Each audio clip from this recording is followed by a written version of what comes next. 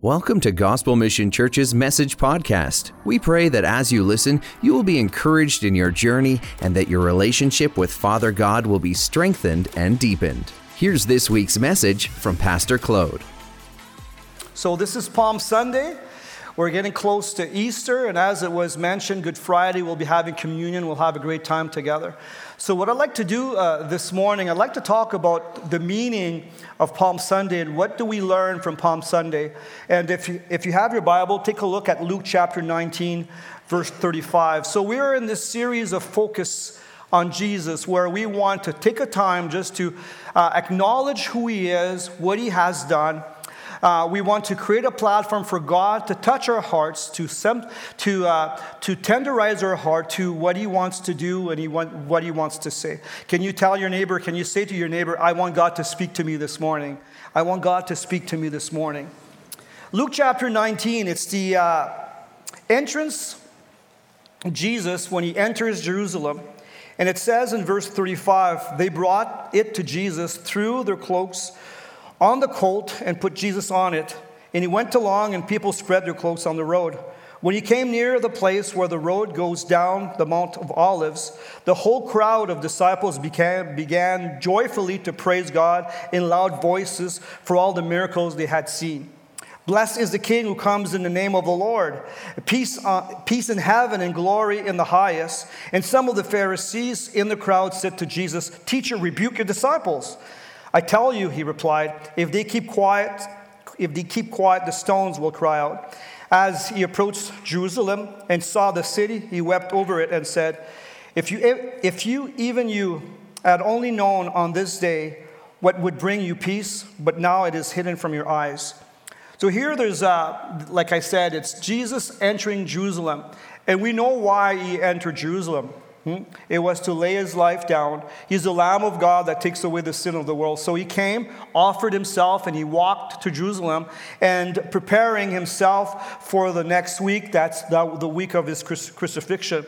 But when it came for a king to enter a city, if he came as a conquering king, he would arrive in the city on a horse. And here we see Jesus arriving on the donkey. In Revelation chapter 19, Jesus will be coming back on a white horse, and it's going to be an amazing time where He will separate the sheep and the goat, where He will establish His rule, where He will come as a victorious Messiah.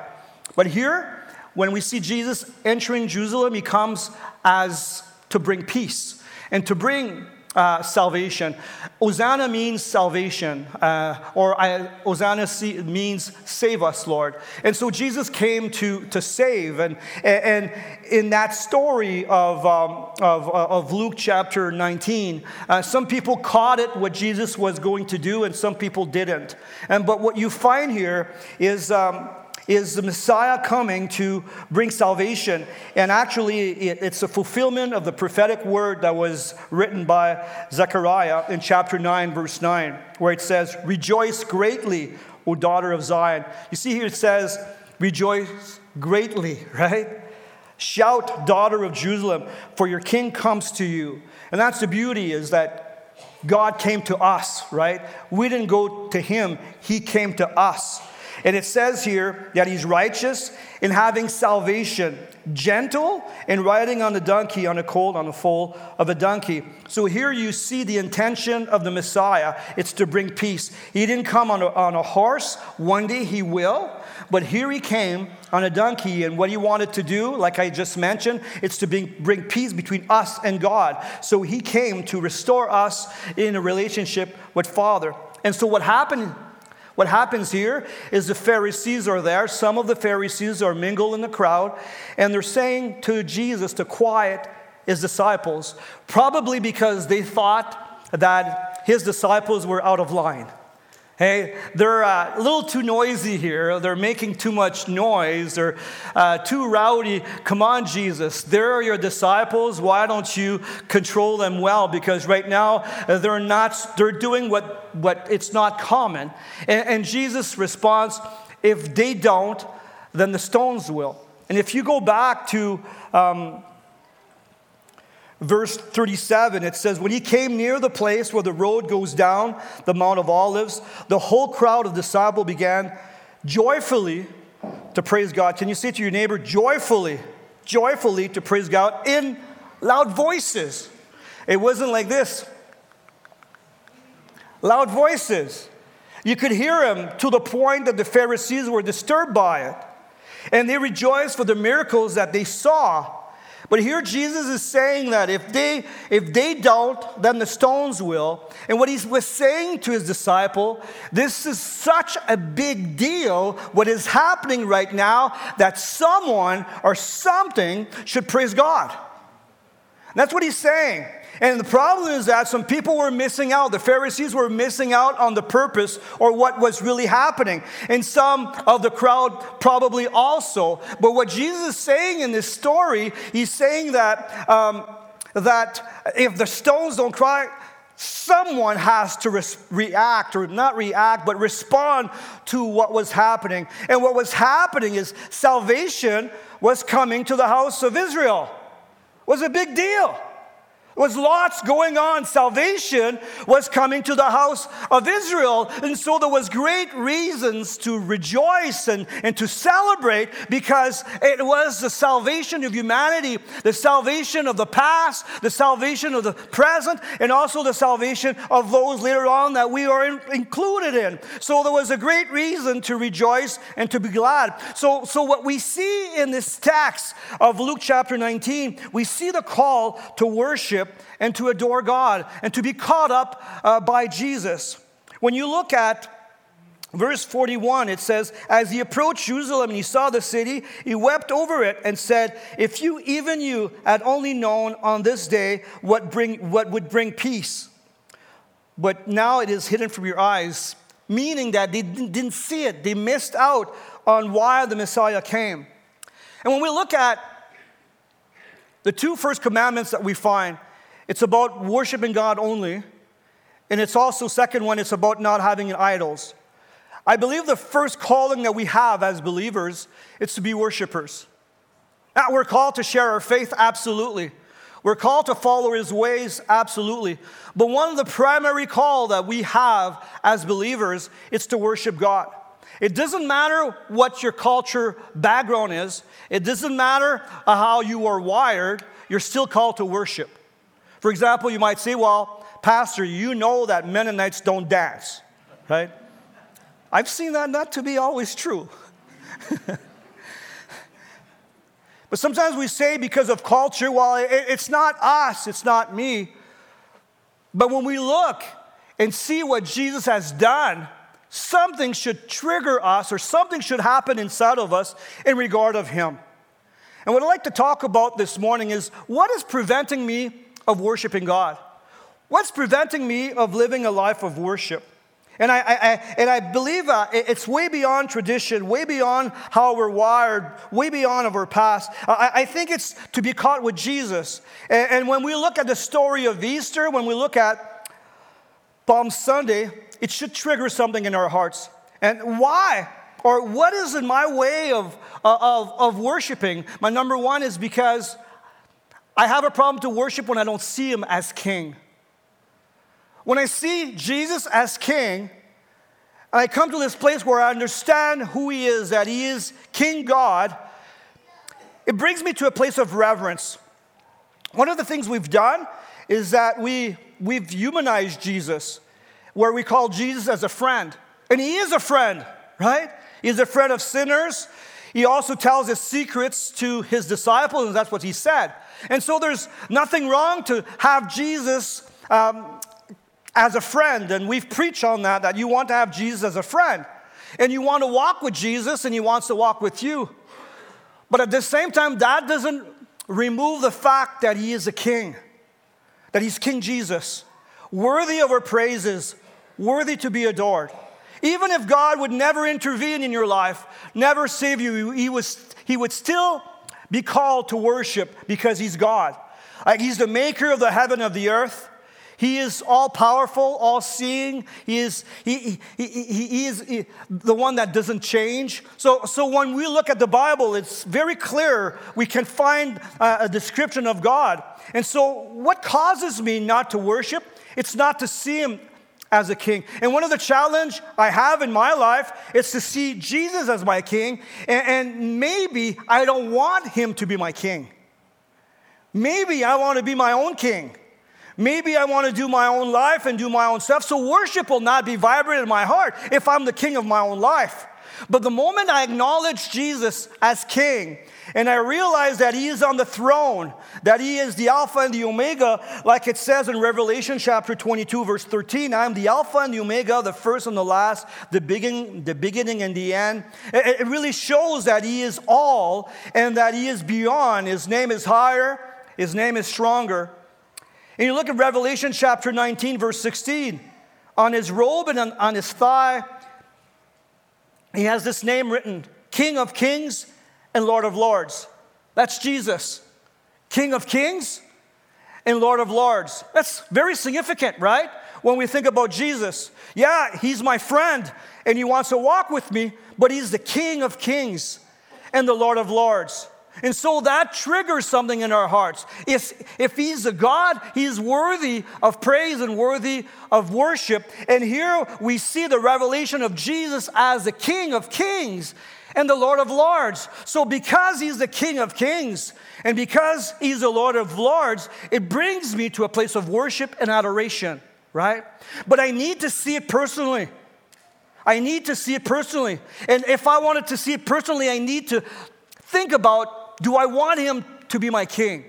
Do I want him in my life? Because he wants to be a friend, but at the same time, he's still a king, right? It's not one or the other, it's a combination of both.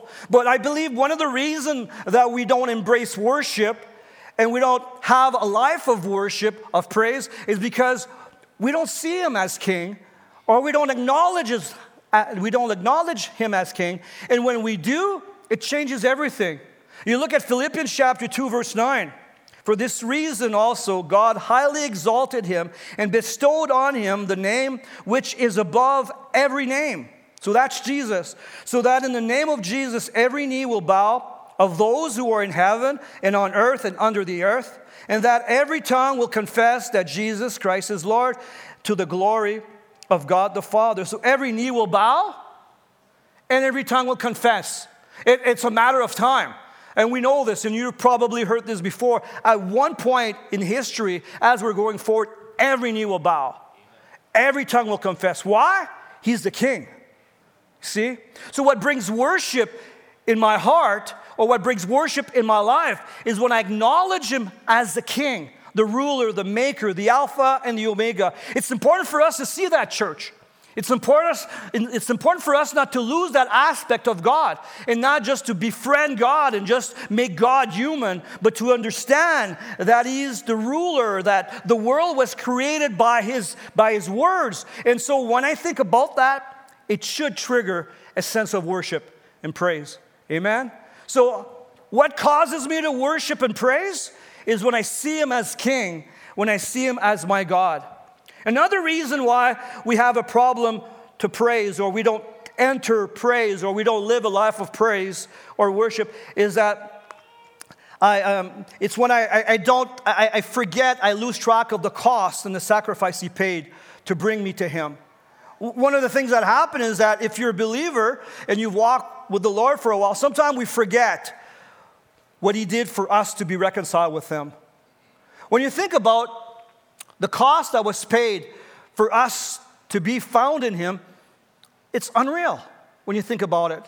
Where God left his throne in heaven and came down and took the form of a babe and was crucified on a tree and was beaten, mocked, rejected, found himself alone on the cross where he prayed, Father, Father, why have you forsaken me?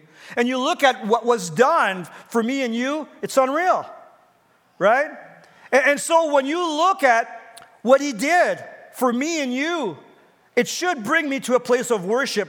When you look at the King of Kings and the Lord of Lords became the Lamb that sponged our sins away. It's unreal. He humbled himself to the cross. He gave himself for me and you. That's what trigger worship. If that doesn't trigger worship, then we'll never have worship, right? So the reason why we worship and praise, and we have worship in our cars, and we worship at home, and we do this as a church, is because we're caught up with the King, and we're also caught up for what He did for us. We're in awe, right? We are shaken. We're rocked. Can you say to your neighbor, I'm rocked. I'm rocked. I'm rocked by the fact that God did all this so I can be reconciled with Him. You look at 2 Corinthians chapter 5, verse 21. God made Him who had no sin to be sin for us. Crazy. So that in Him we might become the righteousness of God. That we might be acceptable by God. Jesus that had no sin became sin. Should rock me. And the reason why I gave my life to Him and you too is because it rocked you at some point that the King of Kings laid down His life for me and you. And I want to forget that. Actually, it should bring me to a place of worship and praise. I should be caught up with Jesus. I should be I should be in the place where I want to worship. And I don't think that the rocks needs to cry out because there's so much people that have been touched by the gospel, and there's this response that we should have to Jesus when it comes to what He did. In John chapter 10, verse 11, and I shared about that 2 weeks ago, I'm the good shepherd, and the good shepherd lays down his life for his sheep. Lays down his life for his sheep. That's what He came to do. He came to lay down His life for me and you. That's why I worship. That's why I praise, because He laid everything down. He left glory, and that's what it says in Philippians chapter 2, verse 5. Listen to this. You must have the same attitude that Christ Jesus had. Though He was God, He did not think of equality with God as something to cling to. Wow. Instead, He gave up His divine privileges. He took the humble position of a slave and was born as a human being. When He appeared in human form, He humbled Himself in obedience to God and died a criminal's death on a cross. Wow. I don't know what to say after that. That should bring me on my knees. That should trigger some emotions. That should trigger my heart. That should bring me to a place of being in awe of Him and being caught up by Him. And it's so important for us to realize that when it comes to my calling and your calling, what's my primary calling? It's to be a worshiper. That's my calling. That I can do. And so you say, so what is my primary function as a believer? Is to worship. And there's so many things that wants to be in the way or prevent you of embracing God and worshiping God, because and you could give testimonies of that. But if I look at my journey, when I enter in worship, and sometimes I don't feel like it, and sometimes it's the last thing you want to do, it's to worship God. And you enter in God's presence in worship, and you start to praise God, and you start to focus on Him. It's amazing what happens. God shows up. God reveals Himself to us. I look at this journey and I see milestones or times after time when you focus on God, you start to worship Him, and God shows up in a supernatural way, and He invades your life. And I believe that God wants to invade my life, and He wants to invade your life. But I believe this component of worship is very central. And I think that there's misconception on worship. We think it's a style. It's not a style. It's about you opening up to Him. It's about you being transparent, vulnerable, acknowledging who He is, and acknowledging what He has done for you. And that brings you to a place of surrender and worship. And when you are brought to that place, it creates a platform for God to move in your life. But at the same time, even if He would not move in your life, we would still call to do it because of who He is. You still with me? It's amazing, right? So why don't I worship? Is because I don't recognize the cost. And thirdly, when I don't recognize the outcome of what He did.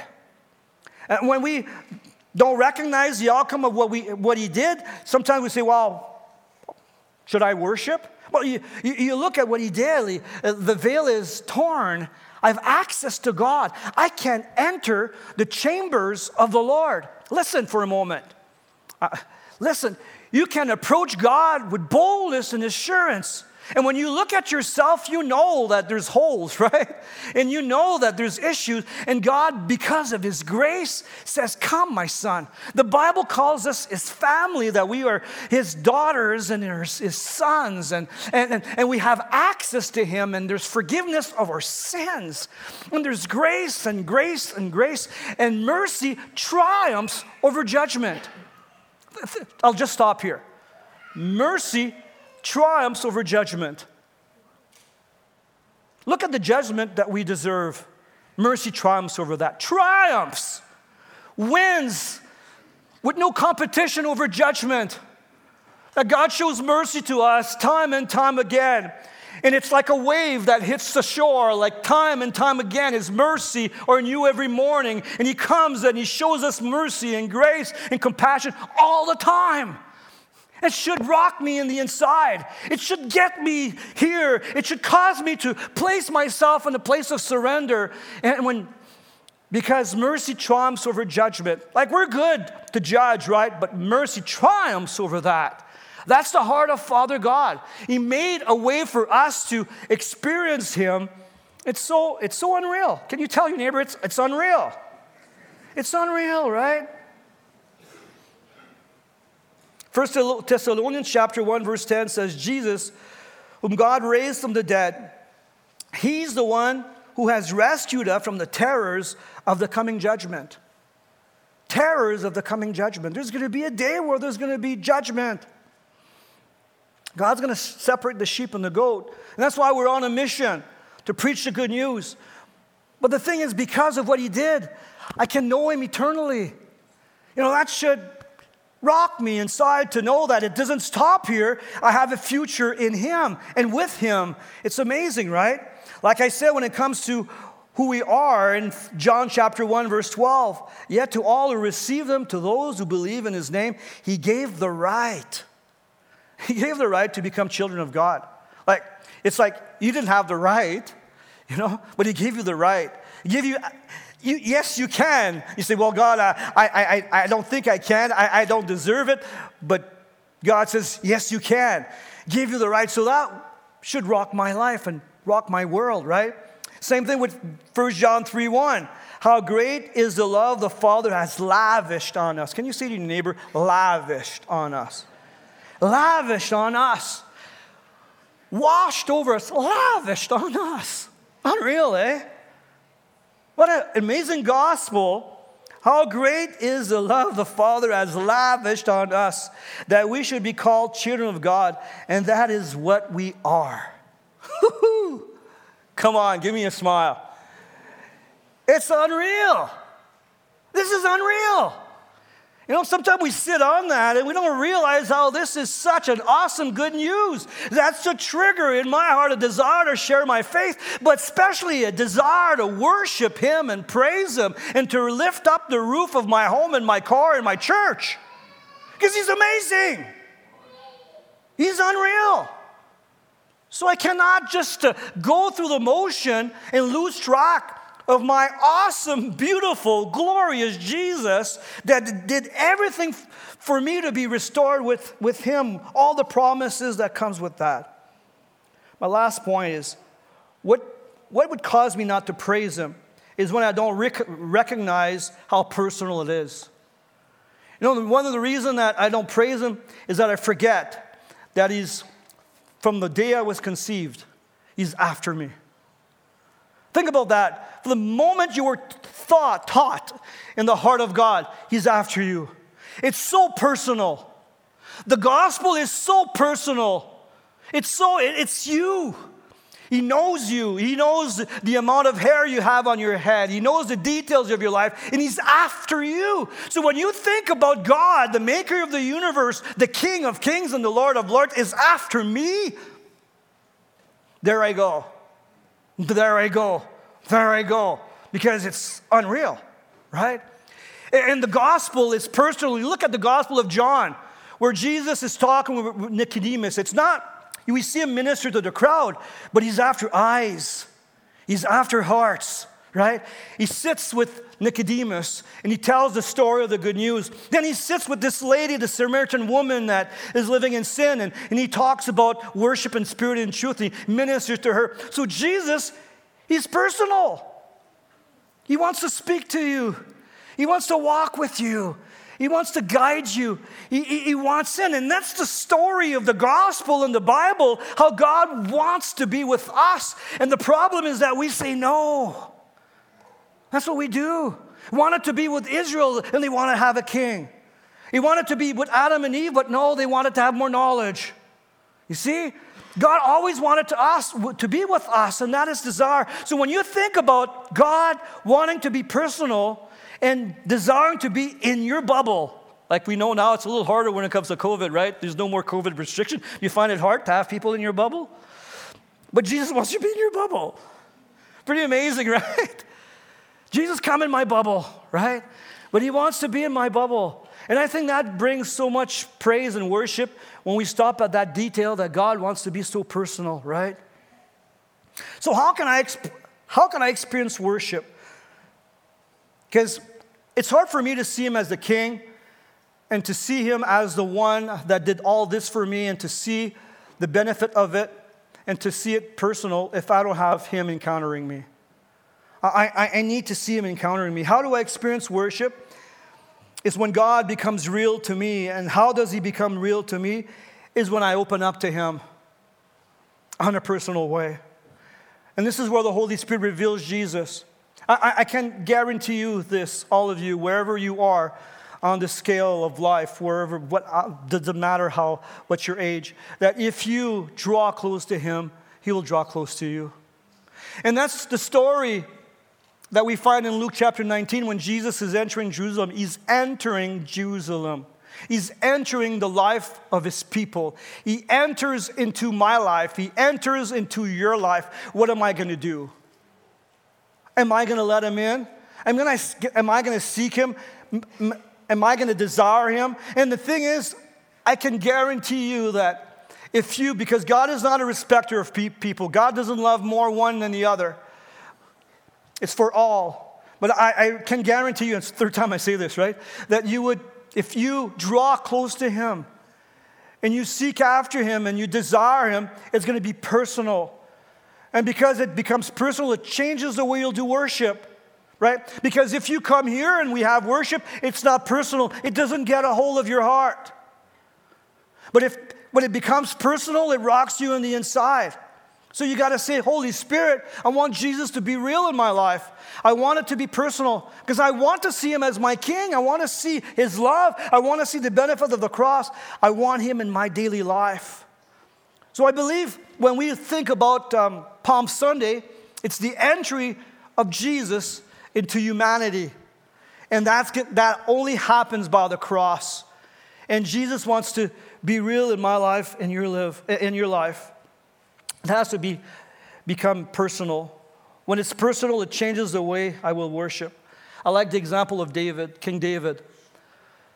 King David is called a worshiper, and we see the songs he wrote, right?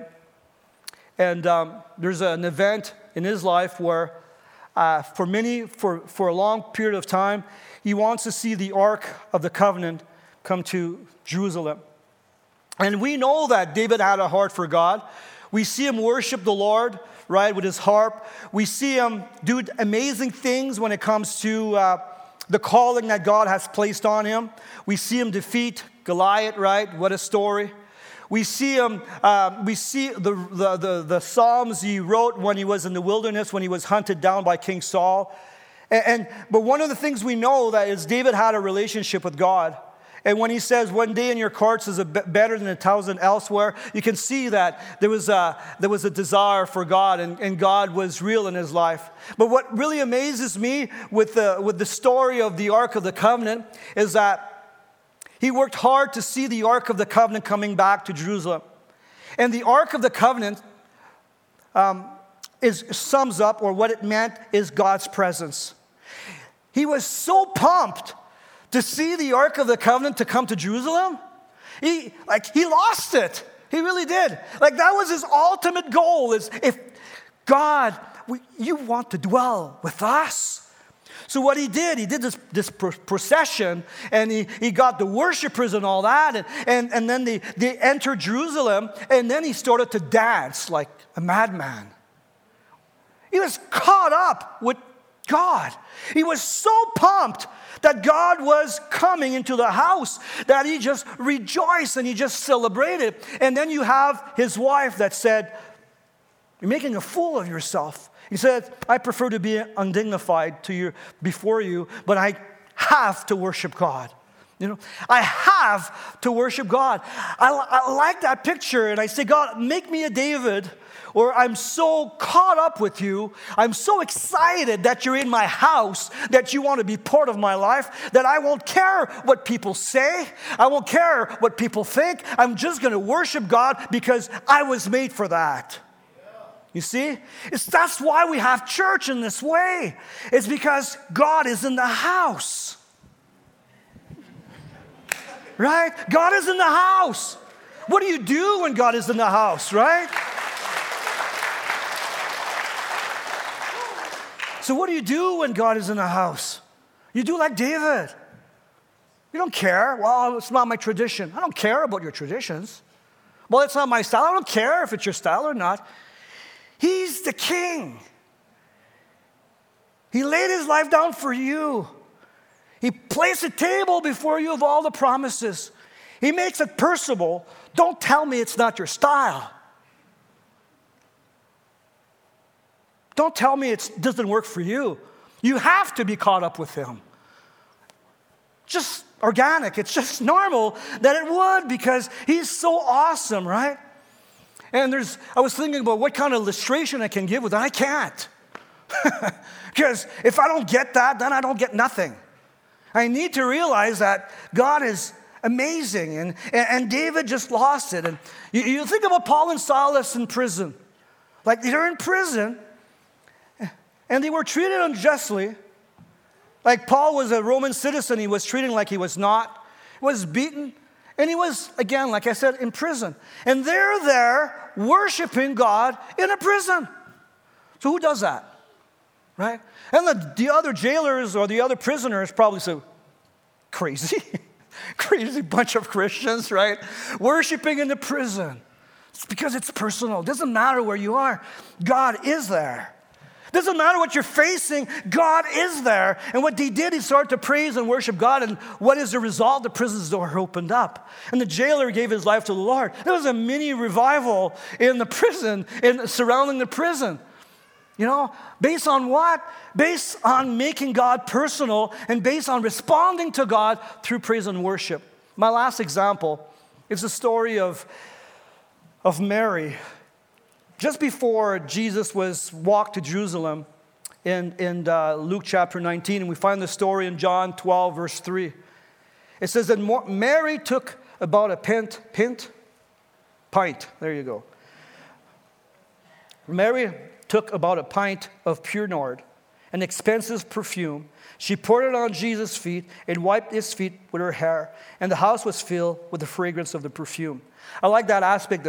The house was filled with the fragrance of the perfume, right? And Jesus says that this story will be told for generations to come because of what she did. But then you have Judah that didn't get it. Like, we should have kept that money and kept it for the poor, but actually was selfish, because what he did, he was stealing from the purse. And what he wanted to do was to buy a land. And tradition will say that there was 30 pieces of silver needed to pay the land that he killed himself on. It was a good land because it was known for its clay. So all this time, Judah's following Jesus, but he has an agenda. He's building his own thing. And he's thinking about the land. He's thinking about money. And here, he's totally different from Mary, where Mary takes perfume that is worth a year worth of wages, and she's just caught up with Jesus, and she just pours perfume all over the feet of Jesus, and she starts to wash Jesus' feet with her hair. And she realized what Jesus is going to do. He's going to die. She understood. She's got that revelation of what Jesus was about to do. And Jesus is blessed by that. You know? Like, even for him to go to Jerusalem it was not an easy thing. When he was in Gethsemane, he was saying, God, Father, can you remove this cup? If I don't have to drink this cup, God, is there a way out? And then he says, not my will, your will. And then he's encouraged by this lady that just pours love at his feet. And I look at this and I say, God, I want to be like this. I want to be like Mary with extravagant love. I'm not building my kingdom. I'm not trying to do this and trying to manipulate this and manipulate that, but I'm just caught up with Jesus. And why was she caught up with Jesus? Because she learned to know him, and even she did not even realize the extent of what it was going to, how it was going to rock their lives. And I think that was revealed by the Holy Spirit when they were filled with the Holy Spirit. But just to say, people, when we look at Palm Sunday, it's about worship. The king is entering the town, and if the people won't, the rocks will, because someone has to do something. Someone has to speak out. Someone has to praise. And my prayer is that in your life, in my life, in the life of the church, we would cultivate praise and worship. We would realize that's our primary call, that we're called to give glory and honor to God. Why? Because he's the King of kings and Lord of lords. Because he loved me, that he laid his life down. Because of the blessing and the promises. And finally, because it's personal. He wants me. He wants me and you in the fold. Thanks for listening. If there's anything we can do to help you along in your journey, email prayer@gmchurch.ca. If you'd like to see what's coming up at Gospel Mission Church or learn more about us, visit gmchurch.ca.